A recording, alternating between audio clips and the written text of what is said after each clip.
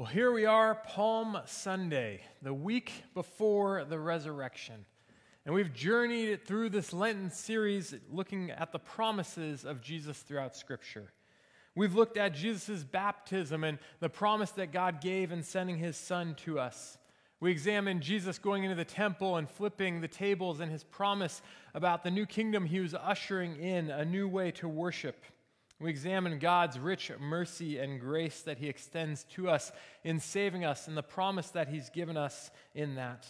And last week we looked at Jesus' willingness to go to the cross and to suffer. His willingness to do that in order that you and I may experience life and life eternal.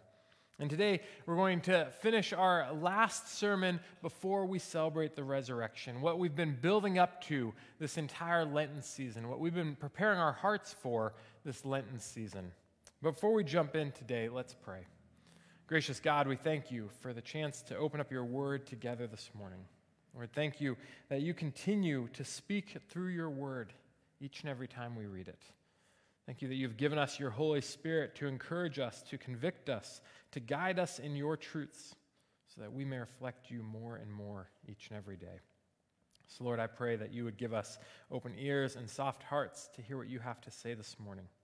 May nothing that I say get in the way of what you wish to declare. May your truth reign. We pray this in Jesus' holy name. Amen.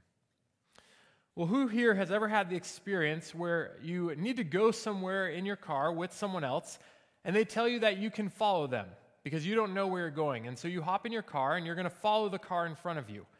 And if you've ever done that, there's two kinds of people who you follow. There's one type that recognizes that they're leading someone, and so they're aware that someone is behind them. They make sure they don't drive too fast or get away from you. They make sure that they stop at yellow lights instead of blowing through them and causing you to be left behind. They make sure that you stick together. And if you know who the car is that you're following, it's easy to keep your eyes fixed upon them and maintain your distance with them until you arrive at your destination. The other type of person, though, is not the kind of person you want to follow. They're the person who says, follow me, and they hop in their car and they just take off. And it's like they totally forgot that they told you that you were following them.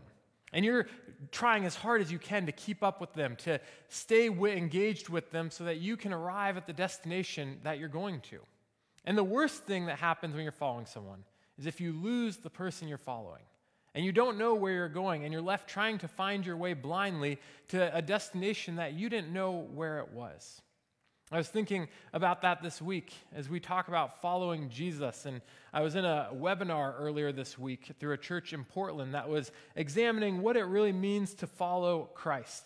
How do we as Christians, how do we as a church community walk in the footsteps of Jesus? How do we practically follow him? It made me realize that to follow Jesus, we must know who it is we're following. We must recognize what he is like, his qualities, his character, what he did while he walked the earth, and what he was like as a king, not only here on earth, but as a king eternally, as we see laid out in Scripture. If we are to be men and women who follow after Jesus, we must know who he is. We must know who it is we are following, or else we will find ourselves lost and confused about where it is we are going. And we'll allow ourselves to become distracted by all that is around us that is trying to tell us where we are to go. And so this morning I want to suggest that Matthew gives us a great picture of the kind of king who we are following, of who Jesus is, who it is that we can fix our eyes upon and continually follow after so that we never lose our way, so that we are never caught off guard or we are never led astray because our eyes are fixed upon the person of Jesus Christ, our Lord and our Savior. So as we celebrate Palm Sunday this morning, if you would open with me to Matthew chapter 21, we're going to be going through Matthew chapter 21 and looking at the triumphal entry of Jesus into Jerusalem. A little bit of background information, though, as you pull that up, as you find that spot. So at this point in culture, what's happened here is Rome is ruling Jerusalem. So Jerusalem, the Jewish home, has become occupied and ruled by Rome. And the Romans are not allowing any king for the Jews in order to squash any chance of a Jewish uprising. So we look throughout the Old Testament and we see that Israel continually has these kings who come up time and time again. If you've been with us in our Wednesday growth group looking at Judges, we've seen how the kings sometimes are good kings, sometimes they're bad kings, and the judges come along to help usher Israel back in to God's grace as he gives them that grace time and time again. And yet Israel continues to fall short of what God calls them to do and who God calls them to be. And the result of this is Israel ends up being in captivity time and time again. And we had the prophets cease to speak for 500 years coming into this time when Jesus enters the scene. And so now we have Israel who is in a Roman-occupied Jerusalem. And no one is enjoying that. No one likes the Romans. And Roman soldiers are present all around Jerusalem to ensure that the Israelites behave. And this led to the Jewish people despising the Romans who were there. They despised that they ruled over them, and they were eagerly awaiting a time when they would be free. And they knew from the prophecies in their past that a Messiah was to come to set them free. And so most Jews tied that view of the Messiah coming and bringing freedom with freedom from the Roman Empire who was ruling over them at the time, who was oppressing them at the time. So there was a hope that the Messiah would come, that the Messiah would free them from Rome. And that's the culture that we enter into in this story as Jesus is doing his life and ministry around Jerusalem. So starting in verse 1 of Matthew chapter 21, it says, "Now when they drew near to Jerusalem and they came to Bethphage to the Mount of Olives, then Jesus sent 2 disciples, saying to them, 'Go into the village in front of you, and immediately you will find a donkey tied and a colt with her.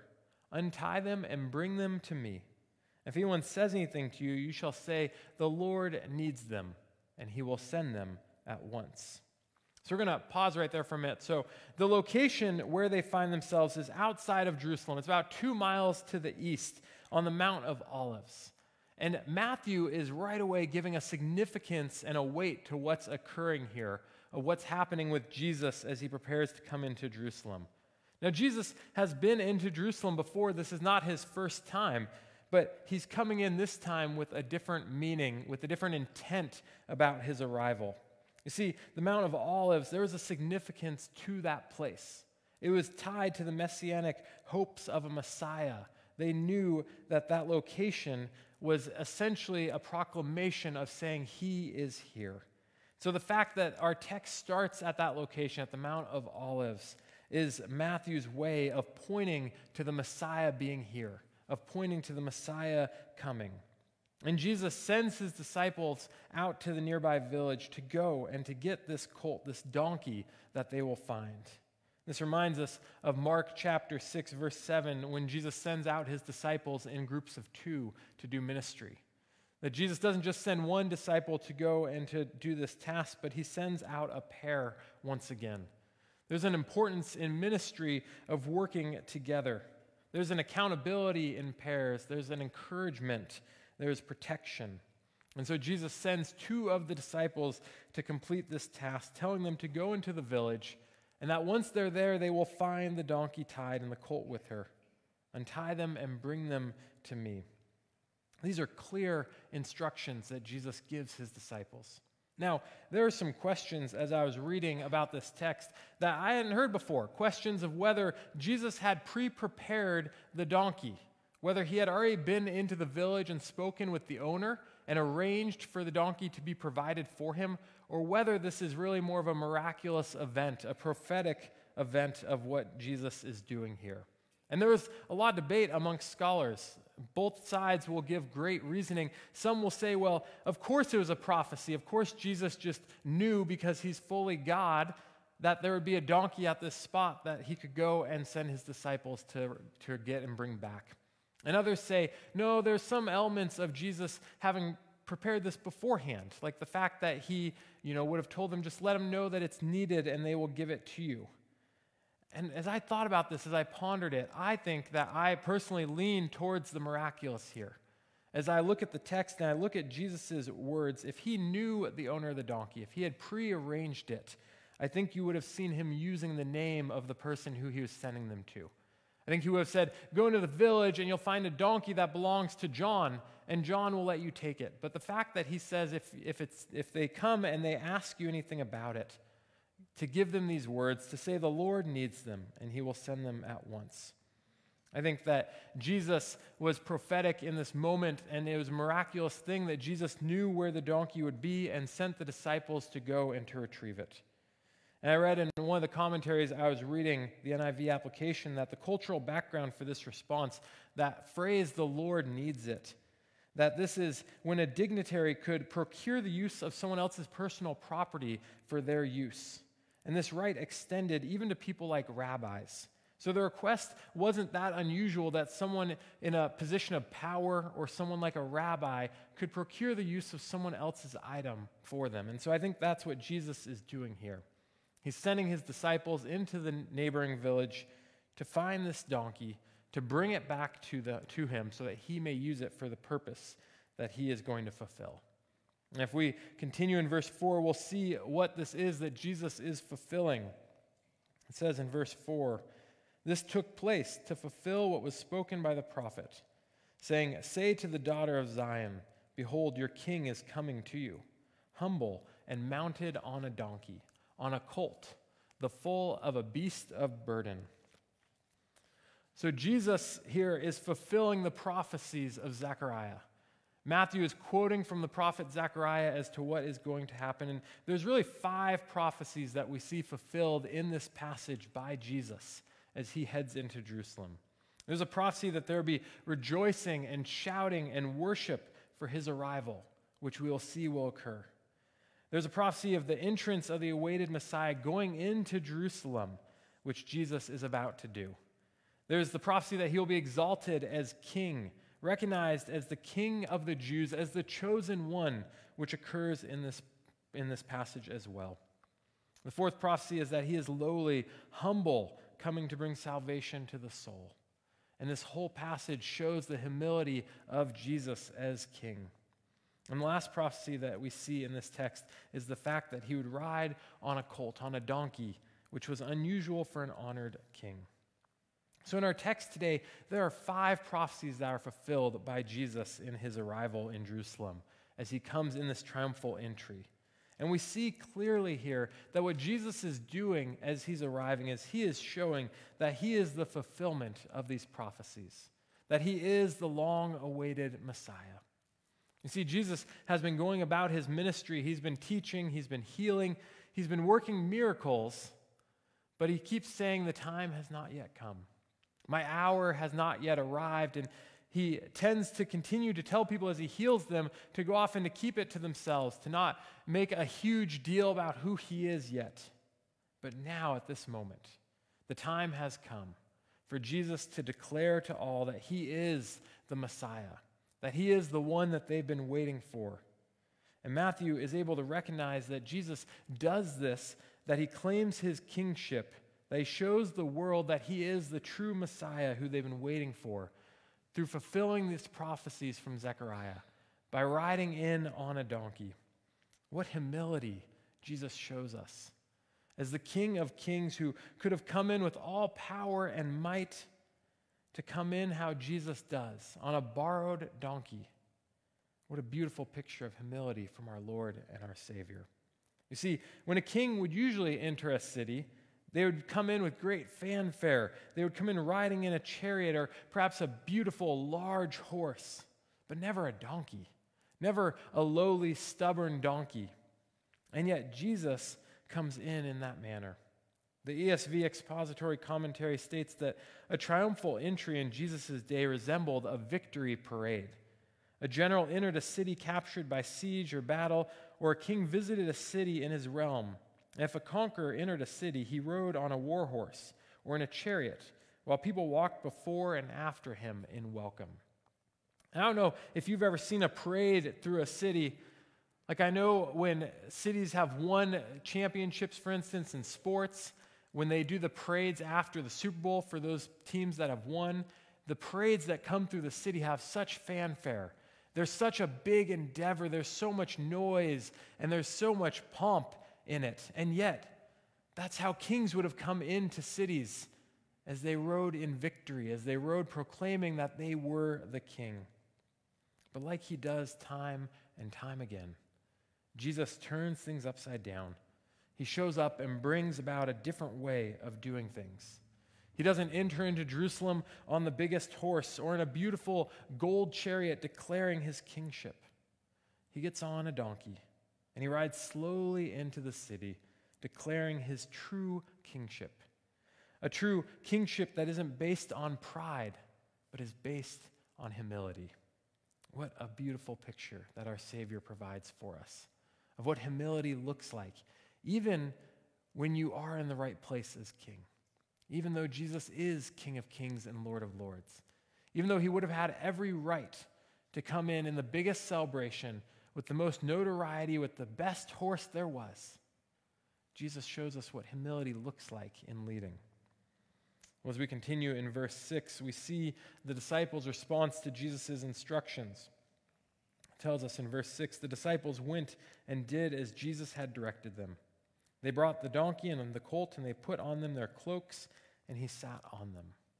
And I love these two verses because they highlight the obedience of the disciples.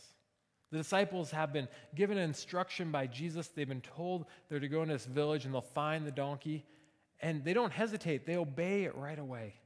They follow the instructions that Jesus has laid before them, and they do what he asked them to do. Now, perhaps it seemed like foolish instructions to them. Maybe when Jesus first uttered these words that they were to go and find a donkey, the disciples thought, that's an odd request. We're just supposed to go take someone else's donkey? And yet, they obey. You see, sometimes God calls us to do things that may not make sense to us, that may even seem silly to us, and yet our job is to obey. Our job is not to decide what God should do, but to obey his direction, always taking it back to Scripture, always evaluating what God has called us to do based off if it aligns with Scripture. God will never contradict his word, and so if he calls you to do something and it's appropriate within the guides of Scripture, our job is to obey what God calls us to do. Even if it seems silly, even if you don't understand it, that obedience is important.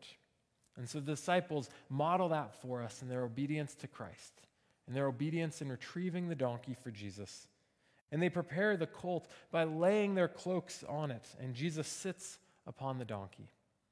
The donkey, one of the most forgotten characters in this story, and yet such a crucial element. One that we don't give a lot of attention to or think a lot about the donkey.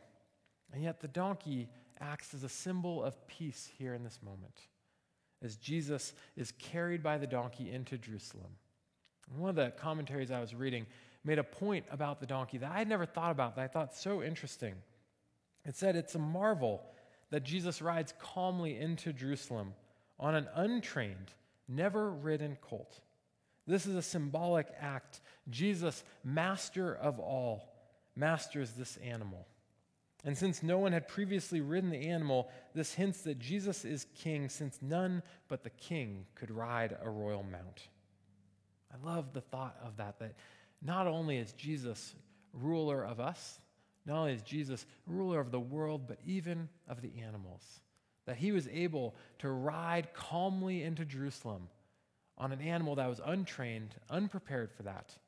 And if you think about all the noise that surrounds him as he comes in, and animals tend to be spooked by noise, and yet Jesus enters calmly in on this donkey. What a picture of peace. What a picture of his lordship in all areas of life.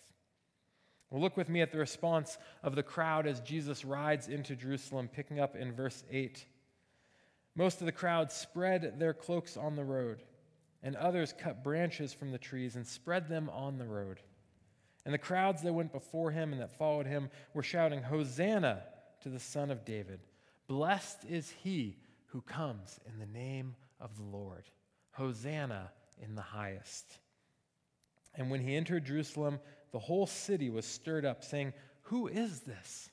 And the crowd said, "This is the prophet Jesus from Nazareth of Galilee." Jesus rides into Jerusalem, our King, on a donkey, proclaiming peace and humility, with the confidence that he is Lord, no matter how he comes in, no matter what it looks like, that Jesus is Lord, and he comes bring with him peace. This riding in on a donkey depicts a non-violence, which was a sign of coming in peace, and that's what Jesus wanted to bring. It wasn't the picture of how the Jews thought that their king would come. It wasn't the way in which they hoped he would come and conquer the Romans. When Jesus mounts this donkey, and not just any donkey, but a purebred colt as Zechariah promised, he presents himself as Israel's promised king. By his actions, he's saying, "Behold, thy king cometh unto thee." Jesus shows that he is the King of Kings, the one that they had been waiting for. Maybe not the manner in which they had hoped. Maybe not the way in which they had gone in their minds that their king and their Messiah would show up. But Jesus is saying, "I am the Messiah, and I am here."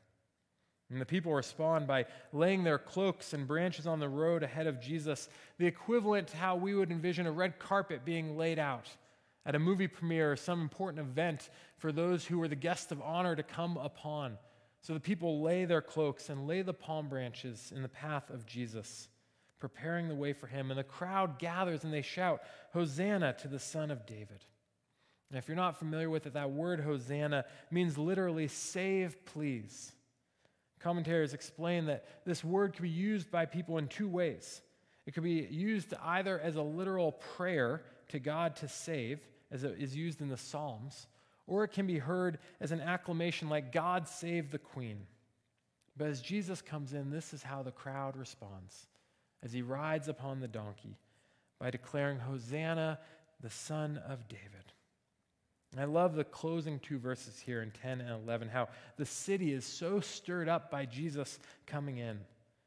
For the Jews, they would have recognized the implications of what Jesus did as he rode in upon the donkey.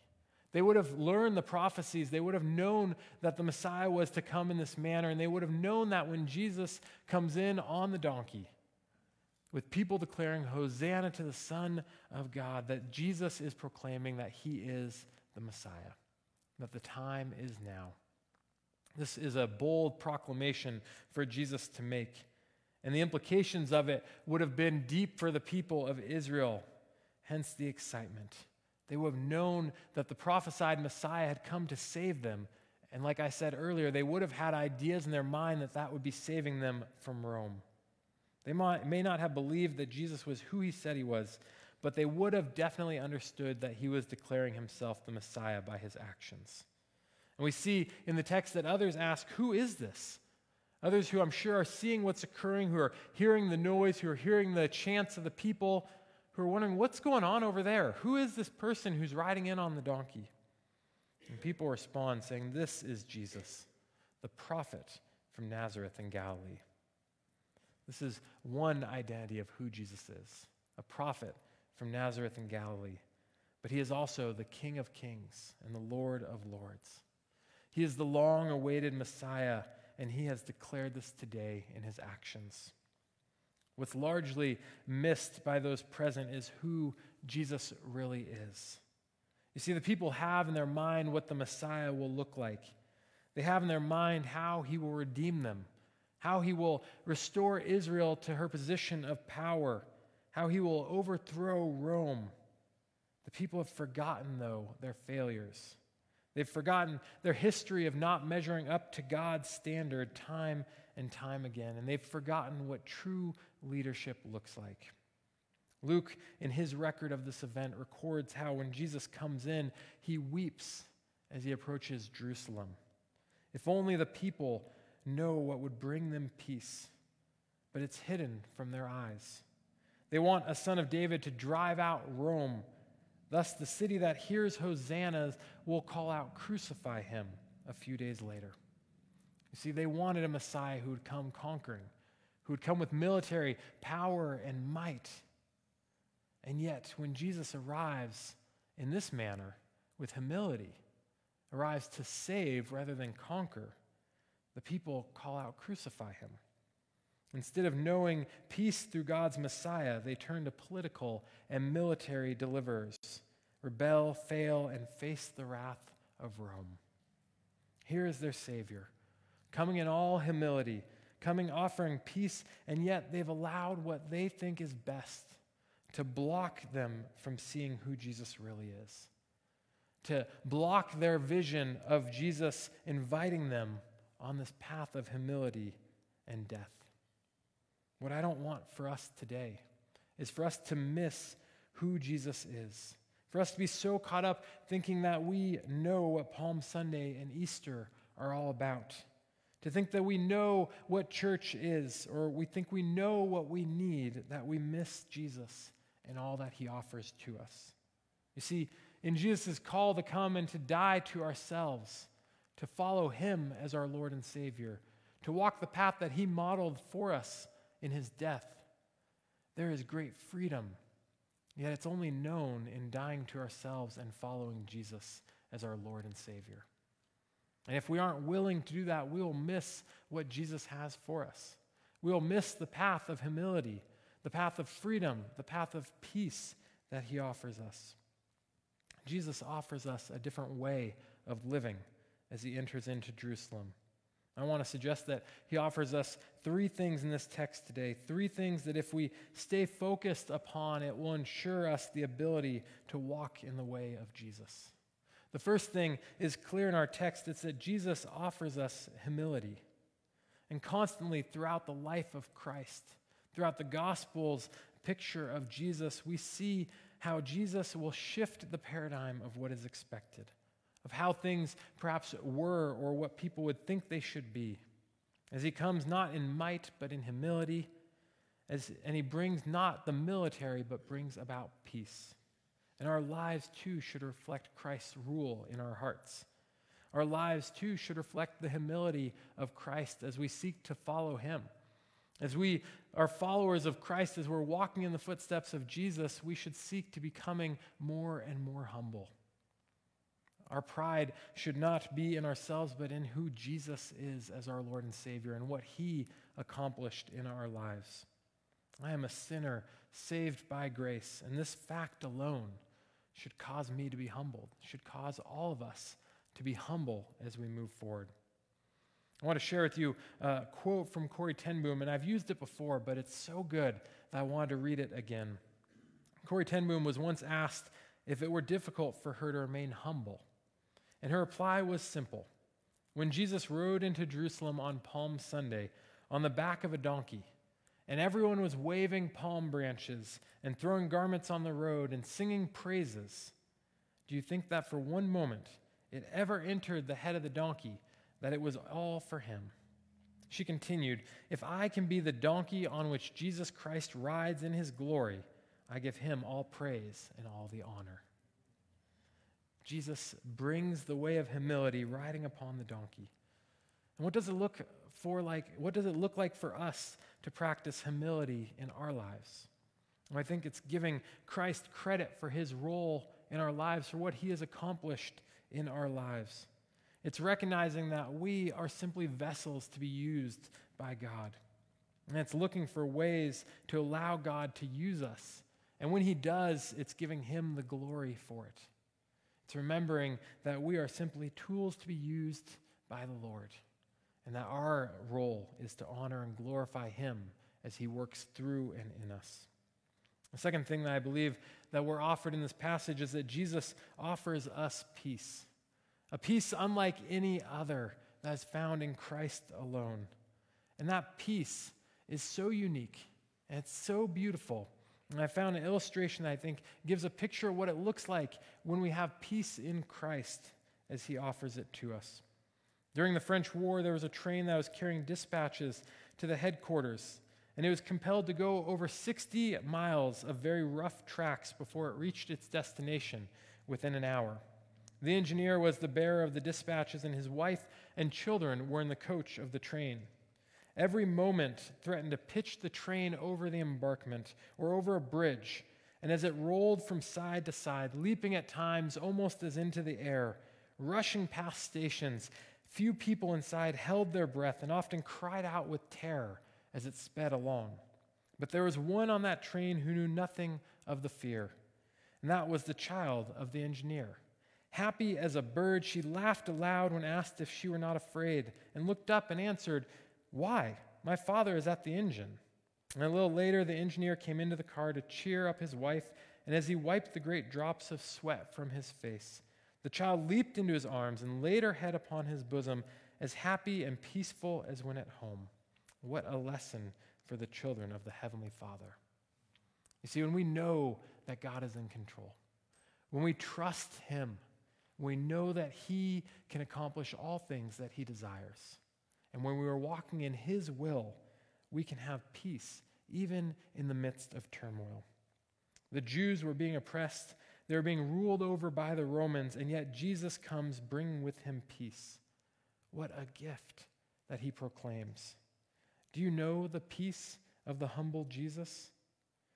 Jesus gives us a picture here today as He rides into Jerusalem of what that peace looks like.